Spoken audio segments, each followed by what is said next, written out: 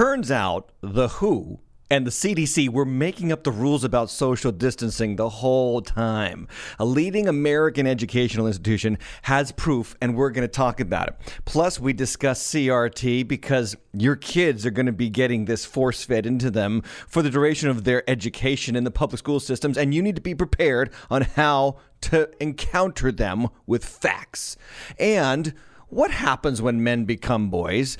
Today we discuss the real problem of American inequality. This is your favorite night of the week. Yes, it is. The Deep End with Tim Hatch. I am beloved, the man they call David, the son of a Jesse, the John I slay it, the heart full of king, 3 stones in a sling. I'm dancing my clothes off to the sound of the beat. Ha! Welcome to the Deep End with Tim Hatch. Oh, thank you, Derek, for that wonderful introduction that you made for us. And I'm so glad to be back with you. 7:30 now on Tuesday nights with The Deep End. And it is episode, believe it or not, 22 of season 4. 22 episodes. It's felt like 3, yeah? There's a lot of things happening, and I got so much to talk about. I can't do this for long, this little introduction. So make sure that you click the subscribe button at youtube.com/thedeependtv. That's where we want you to go every single week. youtube.com/thedeependtv. Make sure that you're liking the video. Make sure that you are subscribing to the channel, youtube.com/thedeependtv. And make sure that you're clicking that little notification bell so that you get updates as to when we are live. There it is, right over here. The little notification bell, but it's below me. So that you'll know every time on your smartphone device when we are live, right?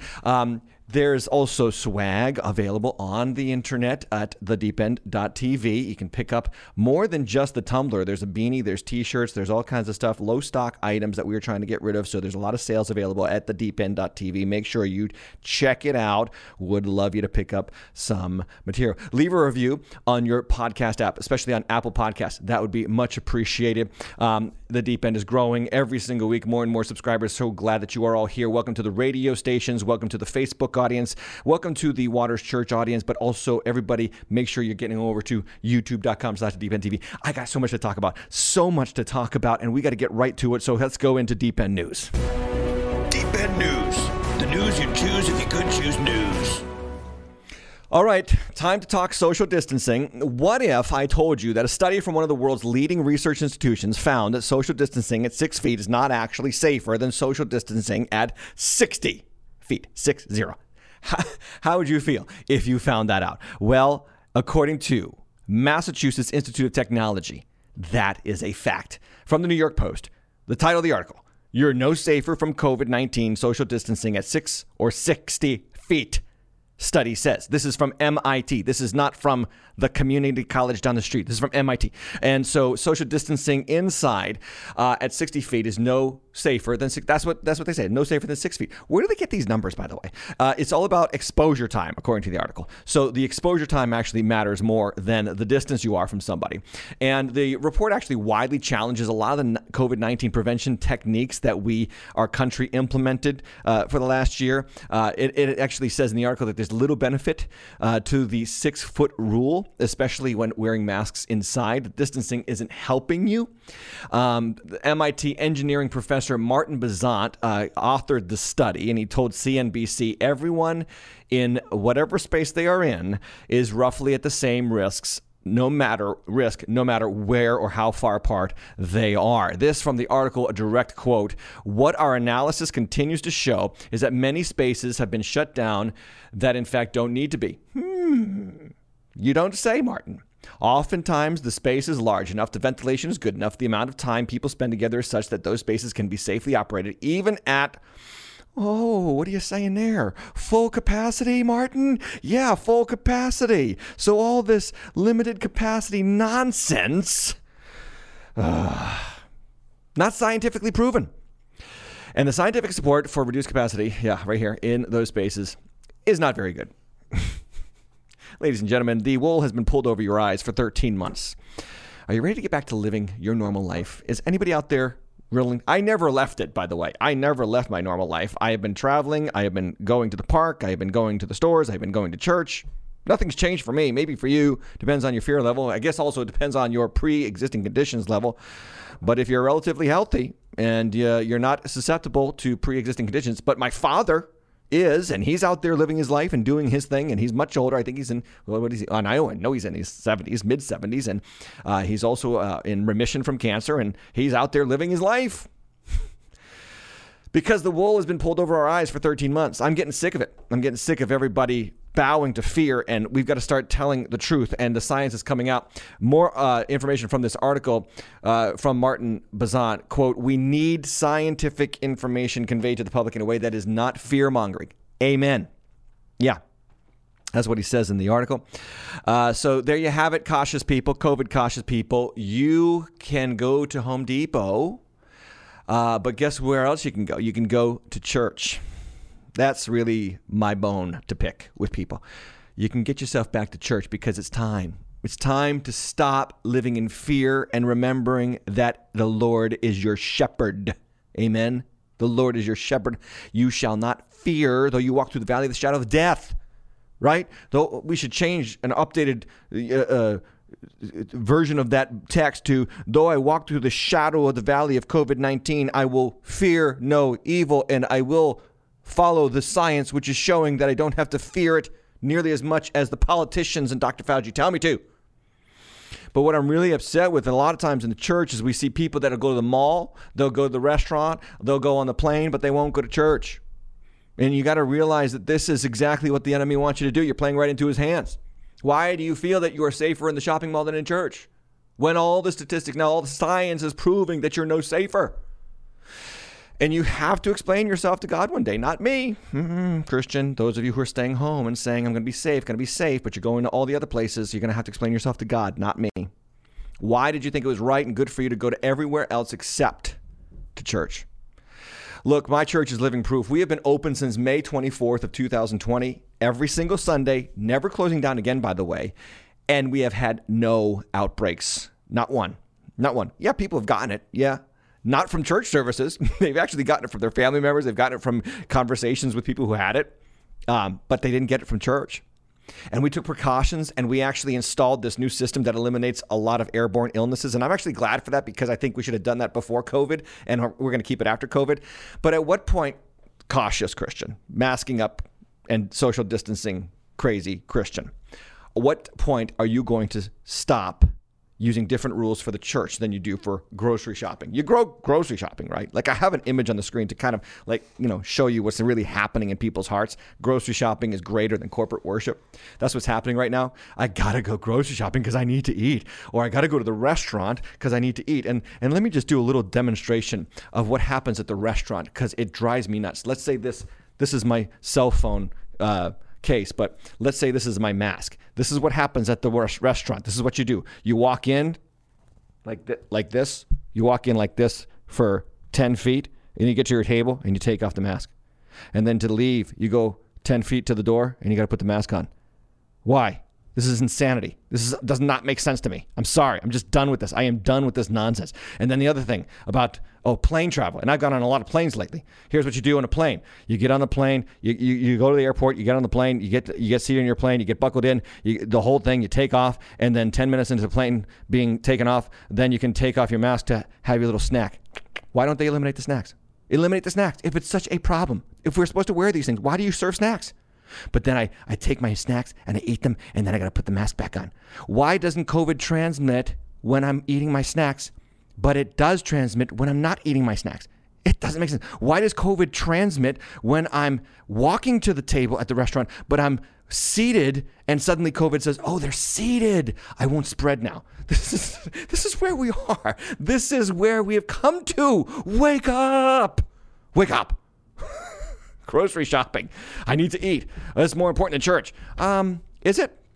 Jesus said, man shall not live by bread alone, but on every word that proceeds from the mouth of God, from the word of God. The word of God is our daily bread. Amen. The word of God is our food. And the psalmist so appropriately said in Psalm 122, verse 1, I was glad when they said to me, let's go to the house of the Lord. Are you glad when you go to God's house? Are you glad when you go and worship God? I mean, honestly, can we get back to this? Can we get back to this? You say, oh, that's Old Testament. They had to go to temple. Okay, let's take a look at Hebrews chapter 10, verse 25. Let us not give up meeting together. How's your together meetings going? Are they in existence?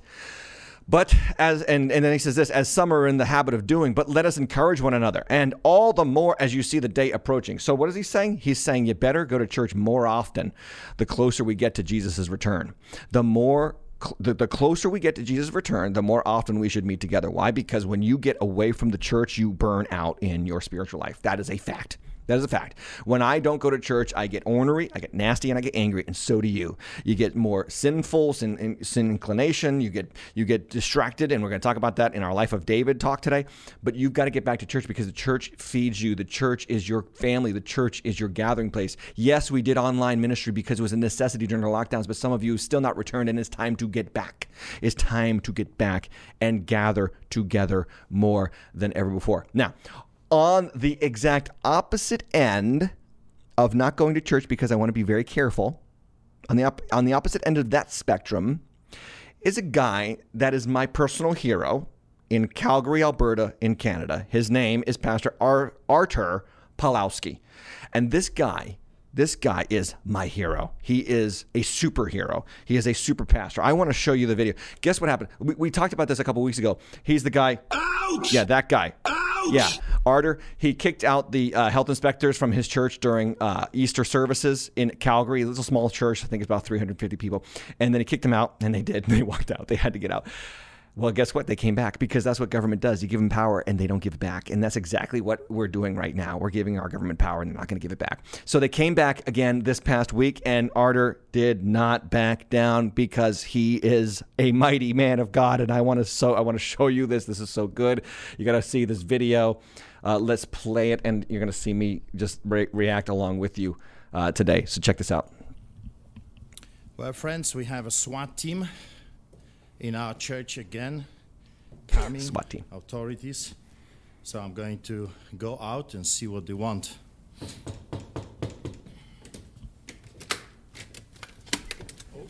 Yes. Hello, Walter. Hi, Arthur. I wonder if I could just give you a copy, please, of the court order. This is for you. It basically outlines that we have the right to enter today. What I would really... Please, you don't have to get into a personal space. Thank you. Well, you're in my personal exactly. space, so... Can I explain to you, Arthur? I'm not really interested in what you have to say. Can I explain to you? I'm reading. Okay. What we'd want to do is make sure that we're not going to disrupt anything in the service. The idea you have a wrong. This is not street church. This is not street church. You have a wrong. Both. Now he's about to get a little bit worked up. Both churches are detailed on there. So if we could come and do the Cave of Adullam is not the registered. He's talking about the name of the church right now. And this is not street church, so you have a wrong. You gotta do your homework first before you come, okay? You have a wrong organization. Okay, that is for you, Arthur. I will send it to you by email too, if you'd like. I just wanted to be able to come today and then at least explain the order, serve the order, and then we can stand. What they want to do, they want to stay in the back of the service. No. You can contact my lawyer. Okay, my lawyer takes care of this. I'm not interested to listen to any word you have to say. I do not cooperate with Gestapo. I do not talk to the Nazis. You came in your uniforms like thugs. That's what you are. Brown shirts of Adolf Hitler. You're Nazi, Gestapo, communist, fascist. I do not cooperate with Nazis. Talk to my lawyer. You're not allowed here. You're not welcomed here. And I'm not going to cooperate with Gestapo like you, okay? So is that fair enough for you? Talk to my lawyer. Here he comes. Here it comes. I'm not interested. At least have a conversation. I'm not interested in talking. You see, man, they're persistent. This is what the Gestapo is doing. You're coming to the place of worship to intimidate and to harass. So you can make an appointment. Lady, listen to me. You can make an appointment another day. It's Sunday morning. You Gestapo. Another day. Not this day. Not this day. Not during the church. You understand? Make an appointment. Watch this guy on the left. Watch this guy on the left. Okay. So go. See you later on. Have a good day. You are sick. That's what you are. See you later. Have a good day. And rightfully so, you change your uniforms to black because you're exactly acting like the Gestapo of old. Sickening. I want you to hear a little What bit of this. this country came to. Coming to the place of worship with their uniform, with their guns, again, during the time of worship. They could do it another time. They could do it another day. No, they are following the orders of the Führer, Hitler, communists. Unbelievable. Unbelievable. Wicked, evil people. Wicked, evil people. Unbelievable.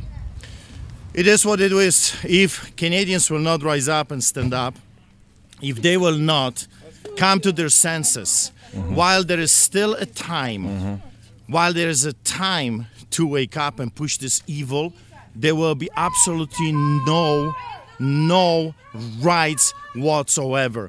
I just like the guys. You can go to his channel on YouTube and you can watch the rest of that video because it is so powerful, and he is exactly right. If we just keep backing down, if we don't stand up for what is right, for worship, and check out the YouTube comments underneath his video because it's all atheists saying, I don't believe what you believe at all, but I will fight for you to have your services, and this is government overreach. I talked about this last time we were together about Arthur, and that is that the church lacks courage. The church just lacks courage, and you need courage today. To be a Christian is going to require you to have courage today like never before. So I have a name for Arthur. I want to call him Super Pastor. Arthur Pawlowski, Super Pastor. Good for you, Arthur. Keep fighting. Keep standing. Keep doing what you do because it matters to so many people. It matters to me. And I hope that Christians all around the world are waking up to this and paying attention because this is important. We've got to be the church for this generation. And so that's the Deep End News. And I want to go back now, if you don't mind. I'd like to go back to a little bit of a discussion about Voddie Baucham's book. And so a little bit more on book review here on the Deep End.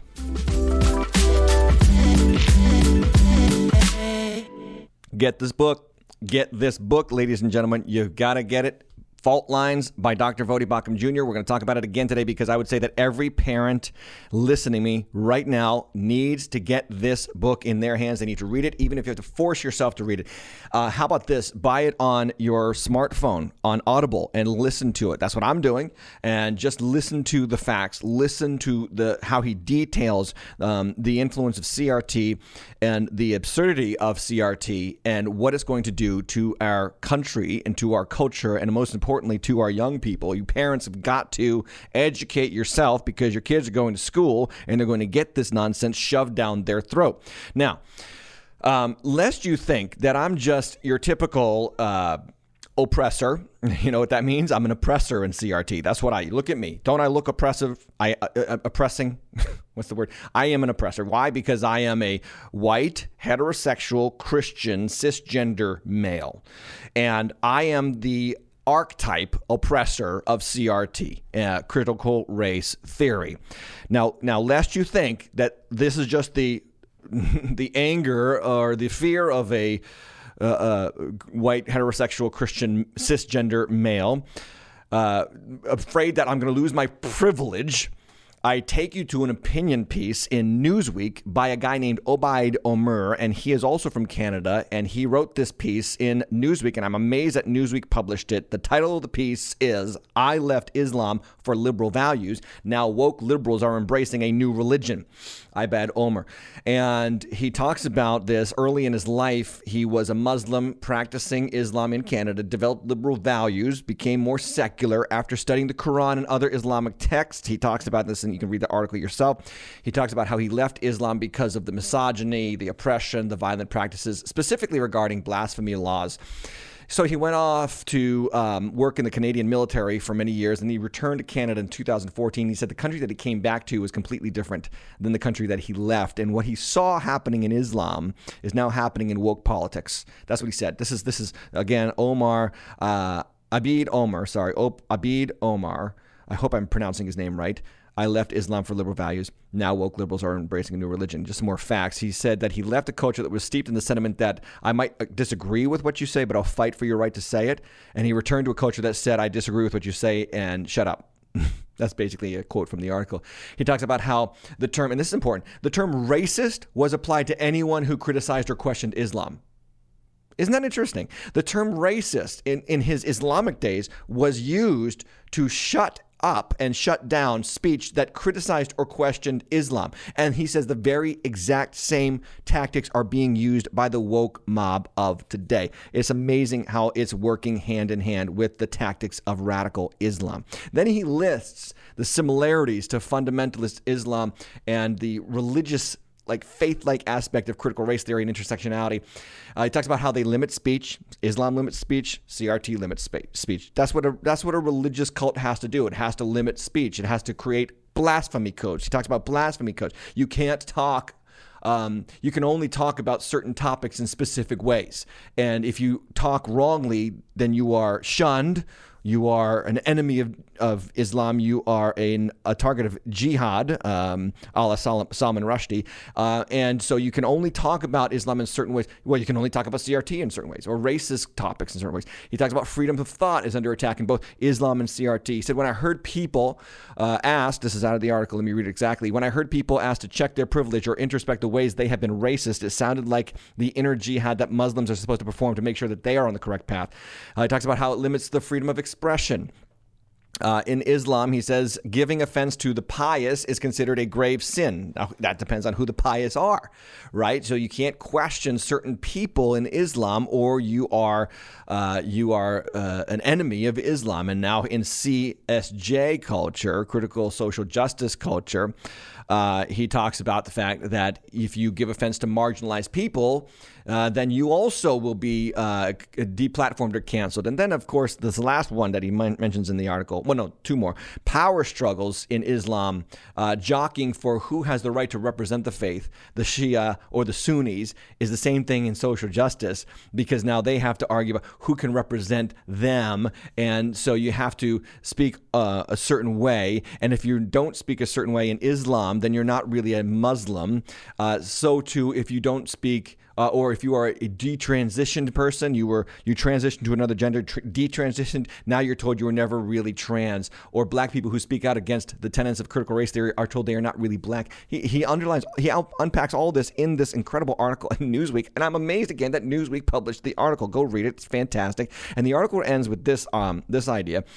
He says the silent majority needs to become vocal very quickly. So we need people to be brave enough to speak up and push back. The long march through the institutions is sprinting into the final lap, and it cannot be allowed to win. Take it from an ex-Muslim. So you got Artur Pawlowski up in Canada fighting for the right to have his worship experiences, and you got a Muslim opinion writer in Newsweek saying we've got to be aware that our rights are being taken away. Look, this is important, friends. We've got to be aware of what's happening in our culture so that we can pray properly and we can speak properly and we can voice our beliefs and facts properly.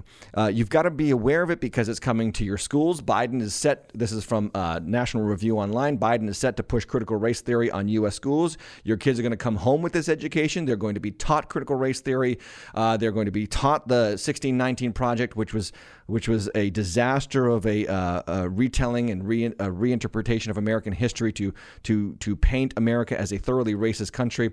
Your kids are going to learn about the teachings of Ibram X. Kendi, about anti-racism, which advocates for a massive and indefinite expansion of reverse discrimination, which is more like anti-racism, and is going to come to your home. Be aware, fight back, call the school board, make your voice heard, and read this stinking book, Fault Lines, by Dr. Voddie Baucham. In the book, he talks about Obama's Father's Day speech in 2008. I don't know if you remember this, but in Obama's 2008 Father's Day speech, before he was president, he talked about the problems plaguing the black community. And he talked about a lot of things that were problematic for blacks in America. Not one point in the sermon or in the speech did Obama blame white America. And this was back when, fighting for racial equality didn't actually adopt racist policies. And so Obama, go watch the speech, he calls on black people to change their situation with what they can do.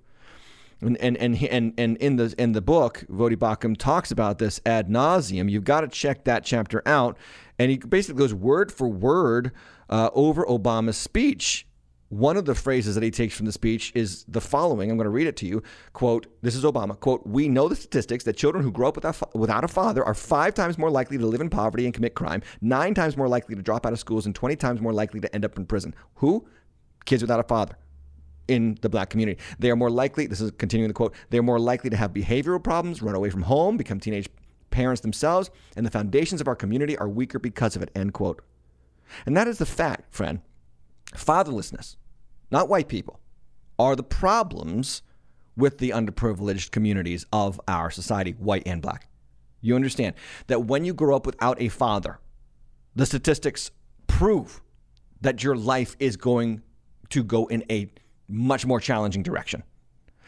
And we have to go back to when did this start to change too for black communities? Because you've got to go through the book and you'll find out that he talks about the fact that in the history of America before the 1960s, blacks and whites pretty much were raising children in 2-parent homes by the same statistics. But now, since the 1960s, the number of children being raised in single-parent homes in black families has doubled that of white families. Doubled. So black children, according to the data, 38% of African-American minors say that they grow up in a 2-parent household, whereas white children say 74%. What happened in the 1960s? Well, the sexual revolution and then the war on poverty and the Civil Rights Act and all these kind of things that kind of made fathers unnecessary to the home because the government gave families money. That's what happened. The government created programs to make sure that they could pay and provide for families of underprivileged races, really. And you've got to look at the statistics because before the 1960s, black people were doing much better financially, much better socially than they are, and they have been since the 1960s. This is actually from the Encyclopedia of Social Sciences in 1938. Only 11% of black children were raised with unwed mothers. Now it's 1/3.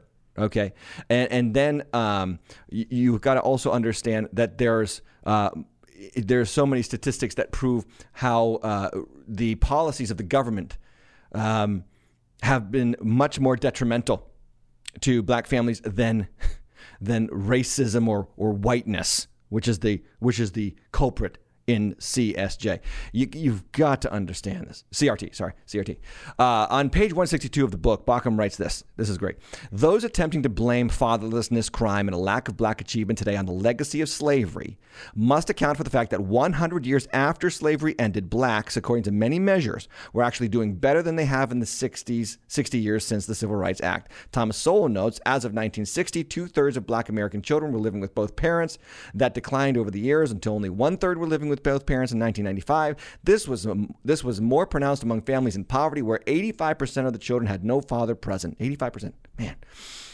How then, given the fact that the trajectory worsened after 1960, can slavery and Jim Crow be the cause? And that's exactly the truth. That's exactly right. He actually quotes from another book by Jason Riley, another book you should get. I read this. I'm reading this book right now, too. False Black Power by Jason L. Riley, author of Please Stop Helping Us. And in that book, Jason Riley says the following. In the 1913 edition of the Negro Almanac, which marked the 50th anniversary of the Emancipation Proclamation, it boasted that no other emancipated people have made so great progress in a short amount of time. It elaborated by comparing the progress of freed slaves in the United States to that of the Russian serfs, those were also slaves in Russia, who had been emancipated around the same time in 1861. 50 years after being freed, 14 million former serfs had accumulated some $500 million, or $36 per capita, and 30% could read or write. And he says this, by comparison, after 50 years of freedom in America, the 10 million Negroes in the United States have accumulated over $700 million worth of property and about $70 per capita. This is after 50 years of the Emancipation Proclamation. They were doing well. They were getting on their feet. They were increasing. in the Almanac Report, he goes on, using census data, and 70% of them have some education in books. Robert Higgs, an economic historian, wrote in 2008 that even if black literacy a half century after emancipation reached only 50%, the magnitude of the accomplishment is still striking, especially when one recalls the overwhelming obstacles blocking black educational efforts. For a large population to transform itself from virtually unlettered to more than half literate in 50 years ranks as an accomplishment seldom witnessed in human history. I know that's a lot, but what he's basically saying is the problem was not whiteness. The problem was the government helping. The problem was the government stepping in and redesigning itself to be a state of fatherhood. And the government is not designed to be your father. And there is no biblical precedent in this book. There is no biblical precedent. Show me the verse where it says the government, the civil government, is supposed to be your father. And when that happens, when the government becomes your father, you empower men to become boys. Because then men don't have to work, they don't have to put their hand to the plow, they don't have to provide for their families, they can play video games, they can horse around, they can adulterate, they can fornicate, they can do all kinds of things that actually destroy children and family. And this is important fact. These are important facts that people are no longer allowed to say, because now it is just blanket whiteness that's the problem. It is white privilege that's the problem. And I will only admit to one kind of privilege. Is the privilege that I have enjoyed, being raised by a mother and a father who stayed together and loved me and raised me.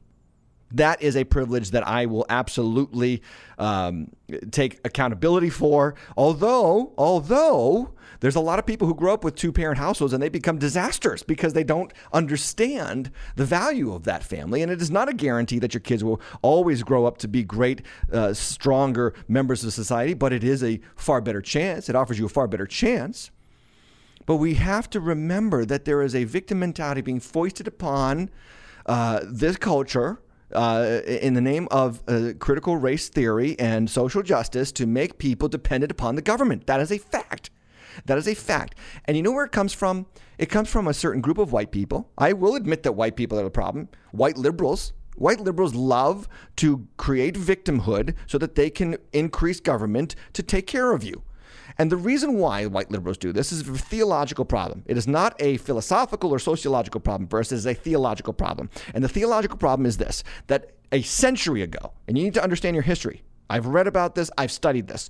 A century ago, white liberals who used to go to white mainline churches, the big white churches on the main streets of America, they're still there today, okay? From the major denominational churches in America, the mainline white liberals took this book and they Thomas Jeffersoned it. They took out all the miracles. They took out all the acts of God. They took out the Red Sea divine, the fables, myths. That's not actually true. Jesus didn't actually, heal anybody. It was just a picture. They fictionalized it so that he was inspiring to people who would follow him. And so they took all the miracles out of the Bible. And guess what happens when you take the miracles out of the Bible? Number one, you lose the gospel. Of course, we talked about that, I think, last week. But number two, you lose the sense that God can do great things in spite of where you come from. That's what you lose. And that's the greater loss, by the way, I think. Well, no, it's not the greater loss than losing the gospel. That's the greater loss. But the greatest loss, other than losing the gospel, is losing the idea that God can make something happen when there's low resources, when you don't have the mother and the father, when you come from the wrong side of the tracks, when you are not a privileged member of society. And in spite of your underprivilege, God can empower you. The scripture says that he takes those who are not to shame those who are. He takes the foolish to shame the wise. This is the Bible's rhetoric. This is the Bible's narrative, that God delights in taking underprivileged people and empowering them with his anointing to overcome the odds and become more than conquerors. But when you remove the miraculous from the Bible, you have to turn to helping. And if we can't get enough people to help them, we'll just force it through legislation and law and make the government people's daddy.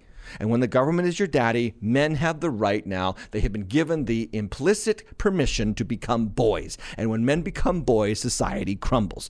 It's no coincidence that men are under attack. It's no coincidence that fatherhood is under attack. It's no coincidence that heterosexual marriage is under attack, that heterosexuality is under attack, because this is the enemy's ploy to divide and conquer us, to destroy what defines us and makes us stable. And I will not hedge, and I will not shut up about this. I will say this until I'm blue in the face, because these things matter, because I loved this country for a long time, and now I'm fearful for this country, but I'm not fearful for the church.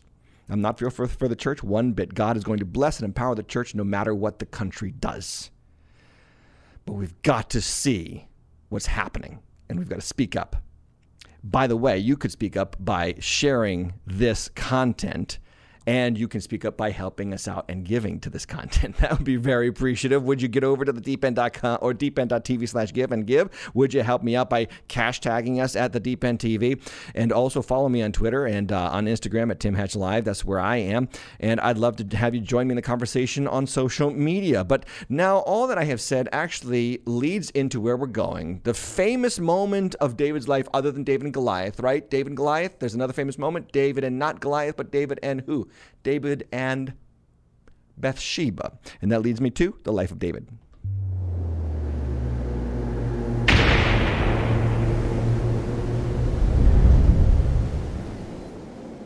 The title of this talk is very appropriate with what we just mentioned in the news. When men become boys. When men become boys. 2 Samuel chapter 11. And the reason for the title is because there is a greater problem causing inequity in our country than racism. I fundamentally believe this. Fundamentally believe it. The greater problem is sexual immorality. Sexual immorality destroys families. It destroys children. It destroys women more than men. It is the most anti-feminist activity you can participate in. Sexual immorality, okay, will destroy this country as it destroyed Rome, as it destroyed the Greeks, as it destroyed pretty much every civilization since the dawn of time. And in the scriptures, we are warned more about sexual morality than almost any other sin except the sin of unbelief and pride. We are more strongly warned against sexual morality in places like 1 Corinthians chapter 6, verse 18. 1 Corinthians chapter 6, verse 18, which talks about flee from sexual morality. Every other sin you commit outside your body, but sexual morality is a sin against your own body.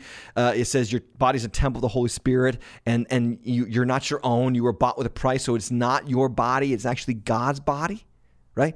And to the young pastor Timothy in Ephesus, Paul writes in 2 Timothy 2:22, he says, run from anything that stimulates youthful lusts. Run from anything that stimulates youthful lust. Why? Because it's that destructive. It's that devastating to your existence. Instead, he says, pursue righteous living, faithfulness, love, and peace. Enjoy the company of those who call on the Lord with pure heart. 2 Timothy 2:22. Sexual temptation has a tremendous power. I want you to think about it in the life of David. David beat Goliath. David beat the Philistines. No one could beat the Philistines. Saul couldn't beat the Philistines. David did. David won battles against greater armies than he had. David won battles against the Ammonites and the Moabites and the Hivites and the Hittites and the Jebusites. I mean, David never lost a battle until 2 Samuel chapter 11. David won battles against everybody. The only battle he couldn't win was a battle against sin, a battle against sexual temptation.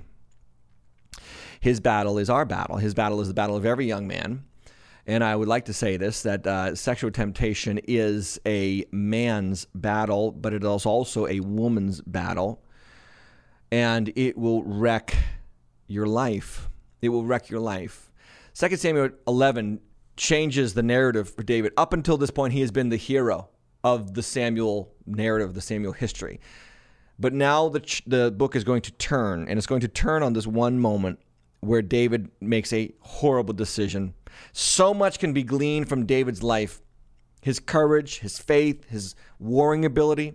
But perhaps the greatest lesson, and I'm not overstating here, perhaps the greatest lesson in the story of David is the untold damage and lasting damage that sexual morality will do to one's legacy. You want to be wealthy, you want to be prosperous, you want to be established, avoid, flee, run from sexual immorality. So we come now to the famous moment, David and Bathsheba. Let's go there. 2 Samuel 11, verse 1. It says, in the spring of that year, the time when kings go out to battle, David sent Joab. This is the first problem. When kings went to do battle, David sent Joab and his servants with him and all Israel, and they ravaged the Ammonites and besieged Rabbah, but David remained in Jerusalem. This is the first of his problems in this text, and it's the first of the dangers of sexual morality, which we're going to go through 5 of them today. David sends others to fight his battles. That's a bad thing. Here's why. Men are made to fight. Do you know one of the most fastest growing sports in the world today is MMA, mixed martial arts, UFC. It's also the only sport that's not getting political, which is fantastic. And consequently, droves of fans are moving away from the NBA, the MLB, and the NFL and becoming MMA fans. But anyway, men are made to fight. We love fights. We love to see the conflict. We love to see the tension, and we love to see the battle, and we love to see the victory. This is how God programmed men. It is absolutely true that it is there are different genders, and the biology and the physiology of men and women is different. Now, there's a backstory to this chapter, by the way. You need to understand.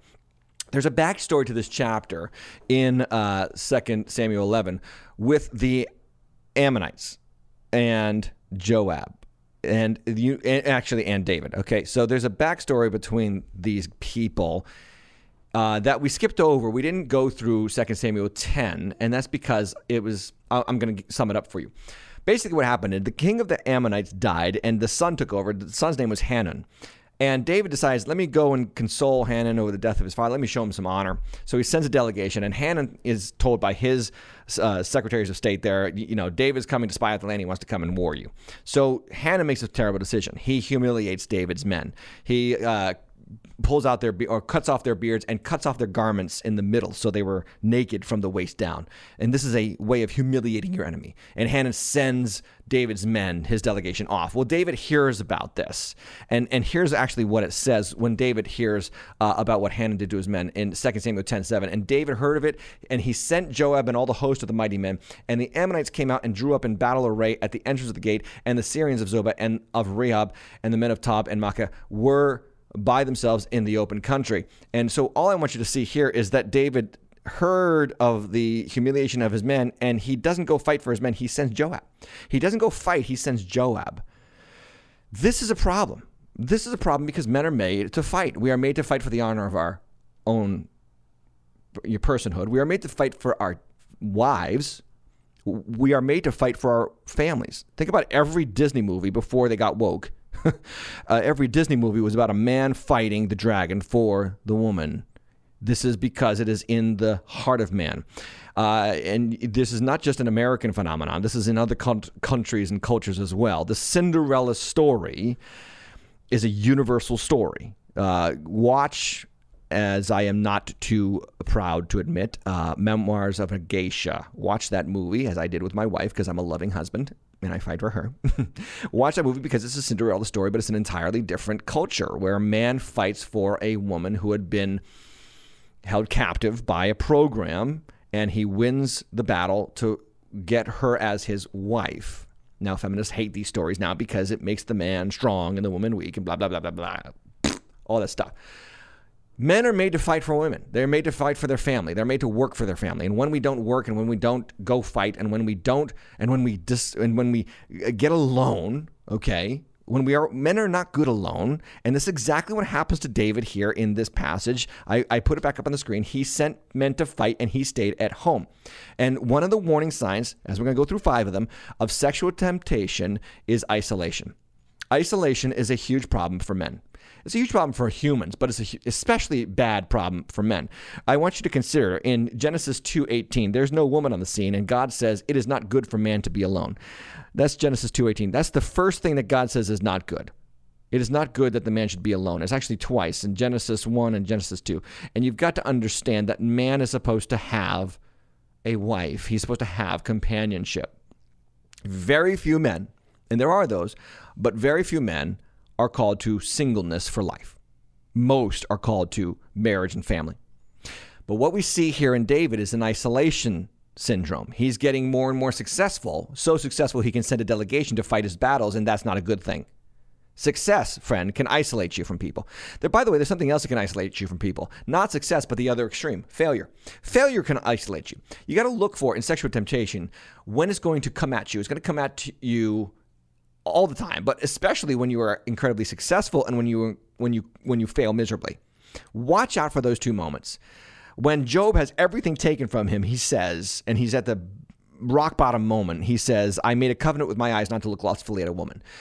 The implication being that when everything is successful, you're going to be tempted to lust and become sexually immoral. And when everything's falling apart, you're going to be tempted because what else do you have? Let me go have some fun, right? This is where you've got to watch out for isolation. Success and failure is going to isolate you from people. That's why as a pastor of a large church, I have to have men around me. I'm in a small group with men, pastors in my church. I have friends that I can confide in and I can confess my sins to. Isolation will destroy you. You're not made to be alone. Be mindful of the extremes. David gets alone, and that's part of the problem. Verse 2, it says this, it happened late one afternoon while he's alone. He arose from his couch and was walking on the roof of the king's house, and he saw from the roof a woman bathing, and the woman was very beautiful. Now, I've been to this point. I've been to this geographic location, interestingly enough. I have a picture here from Israel. I took this picture in 2018 from where they believe David's palace was located and overlooking the city of David. That's the Kidron Valley down at the bottom. This is the Kidron Valley here, and this is the city of David up here. And my perspective is David's palace. I have another view for you right here. You can see there again, there's the Kidron Valley that runs right through Jerusalem, and I'm standing where David's palace was. And so it's very possible that Bathsheba was right here, or right here, or right here, or right here. Very easy to see into all these windows. You know, who knows where she was, but he had a perspective that was very easy to see from his palace of all the homes that were in the city of David. And so isolation, he's isolated. But number two, and this is important, he's idle. And this is number two warning sign of sexual temptation. Sexual temptation is going to come to you when you are idle. The Bible resoundingly condemns idleness. Resoundingly. The Bible tells us that idleness leads to sin. It does. It leads to gossip. It leads to poverty. And it leads, most importantly, to the sin of sexual temptation. When you are not busy with your hands, you will find mischief. I like to say it like this. A heavy loaded truck drives straighter. Put more responsibility on a man, and he will step up to the responsibility. Remove responsibility, and he will run wild. He will go off-road. He will swerve. He will deviate from the path. Heavier trucks drive straighter. Men, get married, get heavy. Get a wife that you got to care for and love. Get children that you have to provide for. I do this. It is a blessing to me. It is what keeps me on the narrow path because these kids are looking up to me, right? So anyway, idleness, huge problem, huge warning sign that sexual temptation is coming for you. Roger Ellsworth writes a book about David called The Shepherd King, and he has this great quote, and I want to put it up on the screen. The quote is, sins of omission usually precede sins of commission. Sins of omission. What is that, Pastor? Well, sins of omission are the things that you know you should do, but you don't do. Sins of commission are the things that you know you shouldn't do, but you do. Got it? So this is omission. I'm omitting what I should do. And commission, I'm committing what I shouldn't do. And what he says, and I love it, it's a brilliant quote, that sins of omission, when you don't do what you should do, you are going to be a sitting duck to start doing what you shouldn't do. Let me make it more practical for you. You can avoid the temptation of sexual sin outside of marriage by intentionally pursuing your spouse and loving each other and spending time together and dating each other and having sex with each other, okay? You've got to have sex with your spouse. That is a fact. Both men and women have got to do this according to the Bible in 2 Corinthians chapter 7. You can avoid sexual temptation by giving yourself each to the other, and your bodies aren't your own. Your bodies belong to your spouse. Listen to Scripture. 1 Corinthians chapter 7. Your body Men, belongs to your wife. Wives, your body belongs to your husband. It's not yours anymore. When you say I do, you say this is yours. This is yours. We can avoid sexual temptation by pursuing each other in marriage. Let's take it out of sexual temptation. We can avoid greed and consumerism by giving our tithes or bringing our tithes and offerings to God's house. It's doing what we should do keeps us from not doing what we shouldn't do. We can avoid gossip by being more proactive and more intentional to share our faith. Because when we share our faith and we tell people we're Christians and then we go gossip, they're going to say, hey, aren't you a Christian? Why are you doing this? Oh, that's right, I'm a Christian. And you will be less inclined to gossip because you've made it public that you are a Christian. When you do what you should do, you will not be caught up doing in what you shouldn't do. Does that make sense? This is what Paul says to the Thessalonians in 2 Thessalonians 3:10. He says, for when we were with you, we told you, if anyone is not willing to work, let him not eat. Got it? Right here? Because right now there is so much stimulus money running through our government that people are not working because they don't need to work. This is a fact. When men do not have a job, when men do not work, they will get idle and they will get promiscuous. They will get disaster in their lives. I take you back to the 1990s. Bill Clinton certainly had his womanizing issues before he was president of the United States. But while he was president of the United States, he made a tremendous blunder. We all know, we all remember the sexual relations that he engaged in with Monica Lewinsky, a White House intern in 1995. A lot of people remember the sexual immorality. Not many people remember why they were alone in the first place. Do you know why they were alone in the first place? Because there was a government shutdown. In November 1995, Clinton and Gingrich, Speaker of the House, had a huge fight, and they were arguing over Medicare, and they shut down the government because both stuck their put their stakes in the ground and said, we're not moving. And so they shut down the government, and it was the disaster because guess what they did? They laid off 360 White House employees. The employee staff of the White House went from 450 to 90 overnight.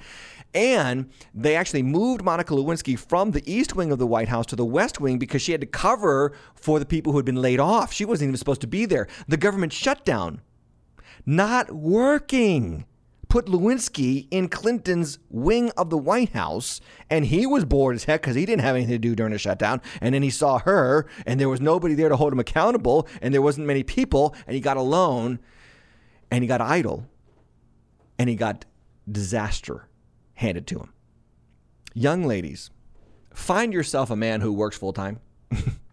That, if he doesn't have a job, run like hell if he doesn't have a job. I'm not giving you permission to harass your man if he likes to chill out with a video game after work. If he's got a job and he wants to play video games for an hour after work or 3 hours, well, maybe not 3, 2 hours after work, let him chill out. Unless he's got kids, he's got to take them to sports and all that kind of stuff. But let him chill out. Let him have his decompression time. But I am telling you that when a man doesn't work, it's a disaster for the family. It's a disaster for the family. And if a man is able-bodied, he should work. As Paul says, if they don't work, they don't eat. And then he says, we hear that some of you walk in idleness, not busy at work, but busy bodies. And busybody and sexual immorality, that's the result of not being busy with what you should do. So we've got to continue. We're never going to get through this. So it said, David sent and inquired about the woman, and one said, is this not Bathsheba, the daughter of Eliam? This is verse 3, the wife of Uriah the Hittite. So he sent and inquired. He sent and inquired about the woman, and he's told that she's Uriah, the wife of, she's the wife of Uriah the Hittite. And I just want you to see this next verse. Verse 4, David sent messengers and took her. You were just told that she was someone's wife, and you send messengers and you take her. Okay, this leads me to number 3, warning sign of sexual temptation, intentionality. Isolation, idleness, intentionality. Making plans to be with them. When you make your schedule so that it fits theirs. When you formulate a strategy to look and leer. When you go to the gym when you know they are there. When you go to the water cooler when you know she or he is there. Watch out for this. This is intentionality. You are starting to take the steps into adultery. I think you back to Genesis 3:6, when the woman saw that the tree was good, then she lusted after it. Romans 13:14 says, don't make provision for the flesh. Don't make provision for it. Don't plan. Psalm 119:37, David will say, turn my eyes from worthless things. He writes this psalm after the Bathsheba event. Turn my eyes. Don't let me look. Don't let me plan. Turn my eyes from worthless things. Psalm 119:37. So David's told who she is, and he still sends messengers and takes her and lays with her. And now she had been purifying herself from her uncleanliness. Then she returned to her house, and the woman conceived and sent and told David, I am pregnant. A couple things. First off, she's referred to as the woman, which is a way of saying that that's how David treated her. She's just the woman, just an object of his desire. And she was purifying herself from her uncleanliness. Two things. Number one, it shows us that Bathsheba is actually following the law very closely, because after a woman's period, according to the law, she was unclean for 7 days. So she's, and then by the way, number two, biologically, she doesn't have a chance of being pregnant if she's purifying herself from her period. Do you understand? So there's no chance anybody else got her pregnant, is what this text is saying. Number one, she's a noble woman following the law. I know a lot of people like to make the argument that because she's bathing in visible sight, she's part of the problem. That's not what the text is showing. I don't agree with that interpretation. I think that's a wrong interpretation. I'm sure somebody in the comments is already throwing that out there. I don't think that's right. The text goes out of its way to show she's following the law, and David pursues and gets her and brings her to himself and blah, blah, blah. I mean, she's not at fault here. I'm sorry. I don't fall for that nonsense. I think I hate to use the phrase, but we victim blame her in that sense. But anyway, she's doing the right thing. It's David that's not doing the right thing. And by the way, she also does give a nice little teaching for beautiful women. Can we just say beautiful women exist? Bathsheba was one of them. They're still around, and we're very thankful for beautiful women. And the beauty that God gives women is the highest of creation. I think, according to the creation narrative of Genesis chapter 1. Women are the last thing created, thus the most beautiful on the earth. But there's a warning for beautiful women, and all women really, in the scriptures in 1 Peter 3:3-4. He says, don't let your adorning be the external, the braiding of hair, putting on of gold jewelry, the clothing you wear. Don't let what you think is beautiful about you be what's on the outside, but let your adorning, let what you think is beautiful about you be the hidden person of the heart, the imperishable beauty of a gentle and quiet spirit, which in God's sight is very precious. Now, this is what Bathsheba's doing, as far as I'm concerned, in the text. She isn't trying to make herself sexually attractive to David. He's going after her. And I want to say something about this text, because a lot of preachers misinterpret this text to say don't wear jewelry and don't wear fine clothes. No, that's not what he's saying. He's saying don't let your value come from that stuff. And ladies, and beautiful ladies particularly, Peter does not say this to demean you. He says this to protect you and empower you. There is a double-edged sword to beauty for a woman. There is a double-edged sword. Here it is. Number one, your beauty is a gift from God. It's a wonderful and beautiful gift from God. But number two, your beauty can enable you to neglect the development of inner character, because men will just fawn over you because you're beautiful. And then you won't be forced to produce any character.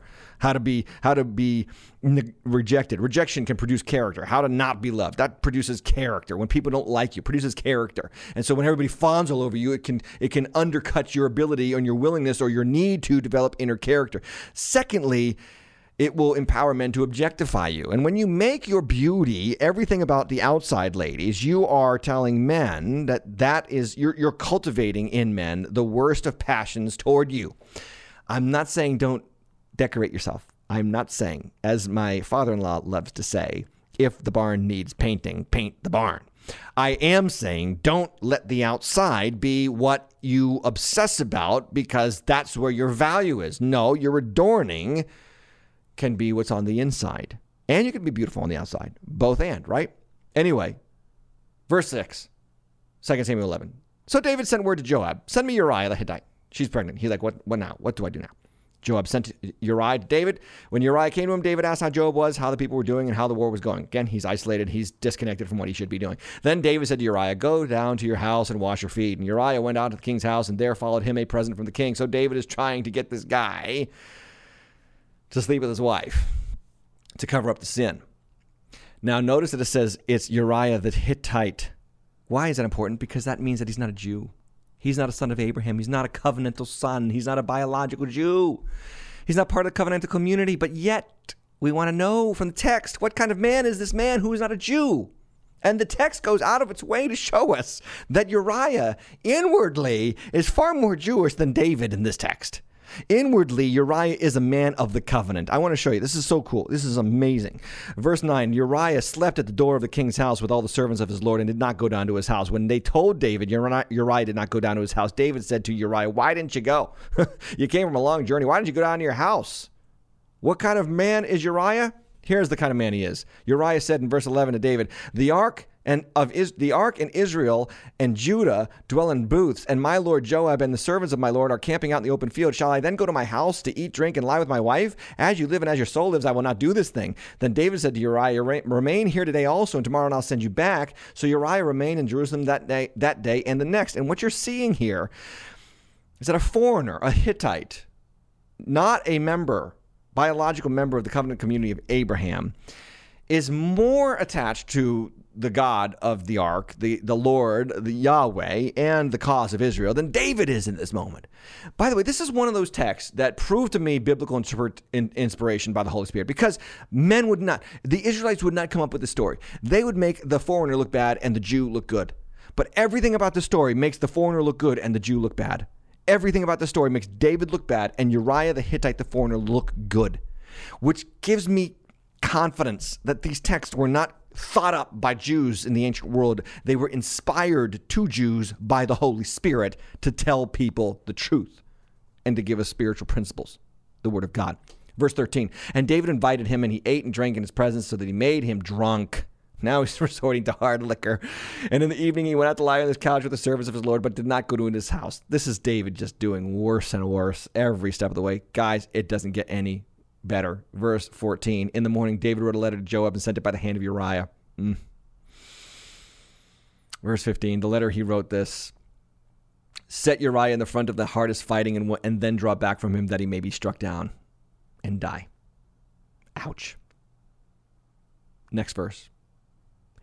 And as Joab was besieging the city, he assigned Uriah to the place where he knew that there were valiant men, and the men of the city came out and fought with Joab, and some of the servants of David among the people fell. Uriah the Hittite also died. Can you see what happens? David literally hands Uriah his death warrant, and Uriah takes it. Uriah takes his death warrant to the battlefield. The king of Israel is trying to cover up his sin through someone else's death. In this moment, David is the Antichrist. In this moment, he is everything Christ is not. David kills to steal a man's wife. Christ comes and lays down his life for that which was not his wife, but becomes his wife through his self-sacrifice, the church. You see how this also can point to Christ just in an contrasting moment? So David has sent word. Joab sent and told David, verse 18, the news about the fighting, and he instructed the messenger, when you have finished telling the news about the fighting to the king, then if the king's anger rises, and he says to you, why did you go so near to the city to fight? And he goes on about, don't you remember that this happened at this skipping down. Then you shall say, your servant Uriah the Hittite is dead also.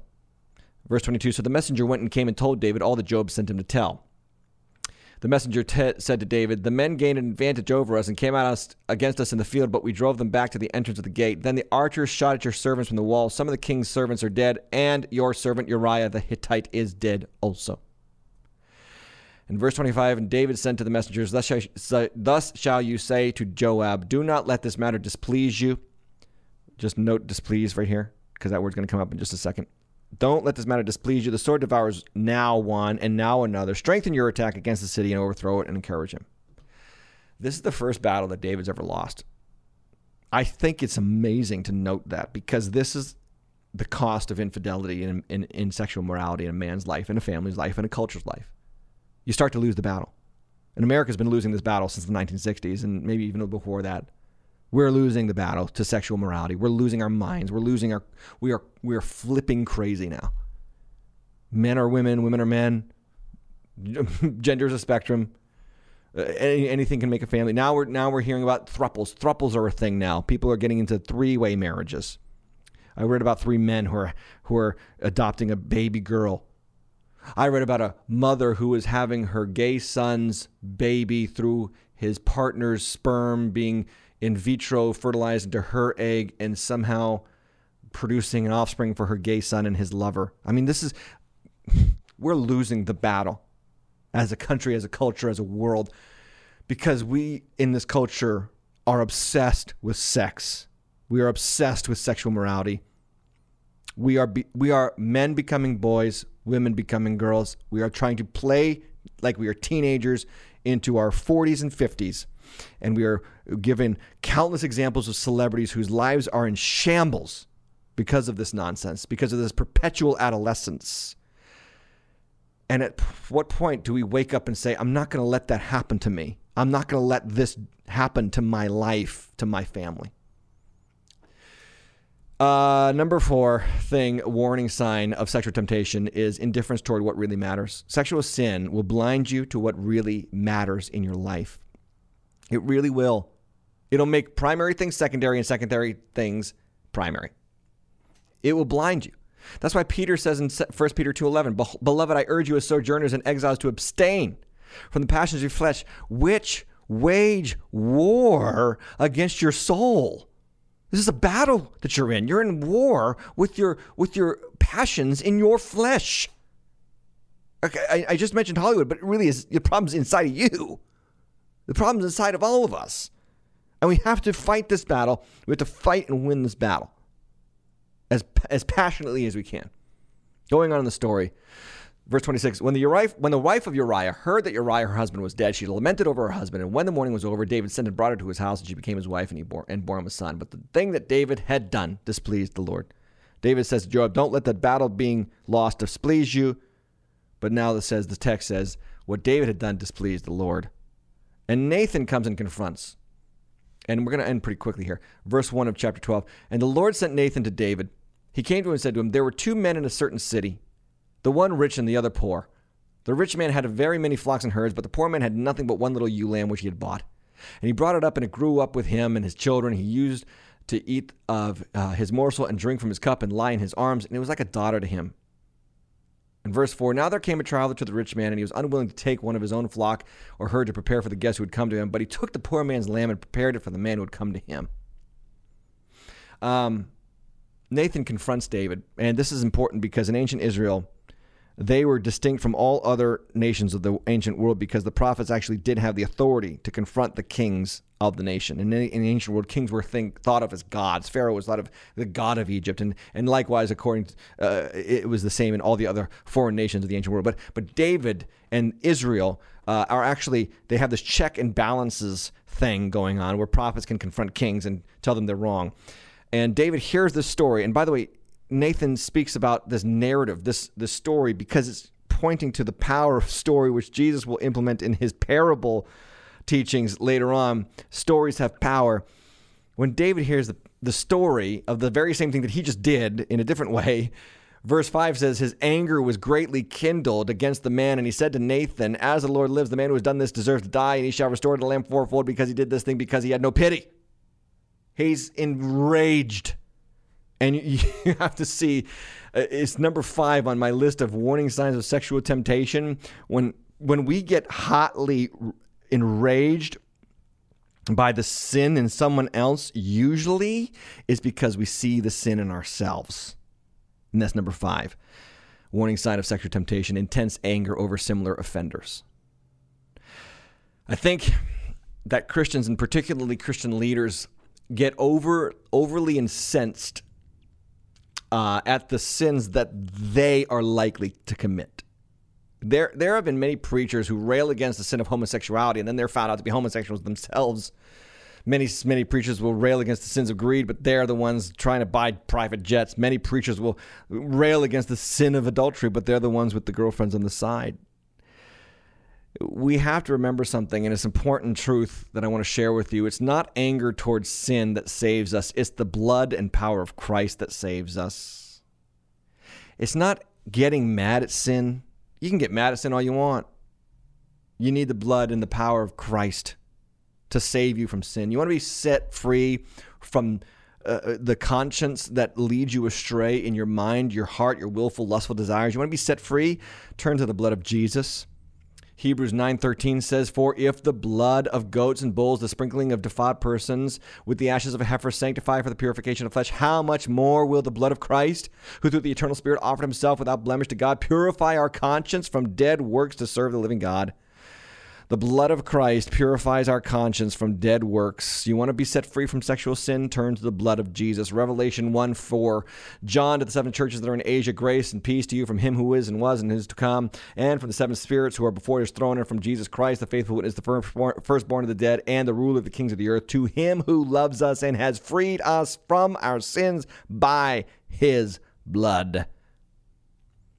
You want to turn from your sins. You want to turn away. You want to get power over sexual temptation. You turn to the blood of Jesus Christ. You say, Father, in the name of Jesus, free me from this sin through your son's blood. Free my conscience. Cleanse me. Dave's going to talk about this in Psalm 51. We're going to get to that, unfortunately, in 2 weeks. I'm sorry, guys, 2-week break here. But nonetheless, we'll get to it next time on The Deep End. I bring you back to 2 Timothy 2:22. Flee youthful passions and pursue righteousness, faith, love, peace, along with those who call on the Lord from a pure heart. Here's how I sum that up today in this Deep End episode.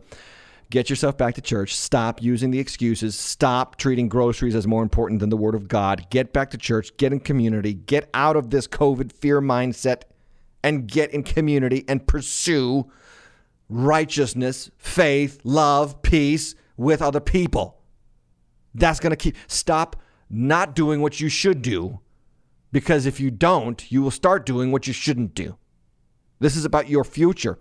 And David's history is going to turn on 2 Samuel 11, and everything is going to slowly deteriorate and fall apart from this point forward. It's bad news for David going forward, unfortunately, and this is the reason why, because he gave himself over to the lust of the flesh. This is the problem with our culture. This is where inequity comes from. When a mom has to raise the children, the father is committing all kinds of sexual morality, or the other way around, children suffer, finances suffer, families suffer, culture suffers, neighborhoods suffer. And right now we have a government that's more than willing to step in and be your savior. And at some point that government is going to run out of money. And then we're going to really be in trouble. I don't say this because I'm political. I say this because I'm a pastor, and it matters. And we need to wake up, repent, and plead the blood of Jesus over our children and our families and our marriages. Period. That's the episode. I hope you enjoyed it. Check it out, thedeepend.tv. Get some swag, get some stuff if you want to. Follow our social media accounts. And if you would do me the tremendous favor of supporting The Deep End, you help me pay for all this stuff. You help me grow the audience and grow the show. So your giving matters. Check out the book at timhatchlive.com/books. Check out the swag. See you next time, 2 weeks from now, on The Deep End. Thanks for joining us for this week's episode of The Deep End. The Deep End is brought to you by listeners and viewers just like you. Consider giving today. Hey, if you don't have a home church, come and check us out at one of our campuses. Visit waterschurch.org, and you can find a time and location that fits your schedule. Tune in next week for The Deep End with Tim Hatch.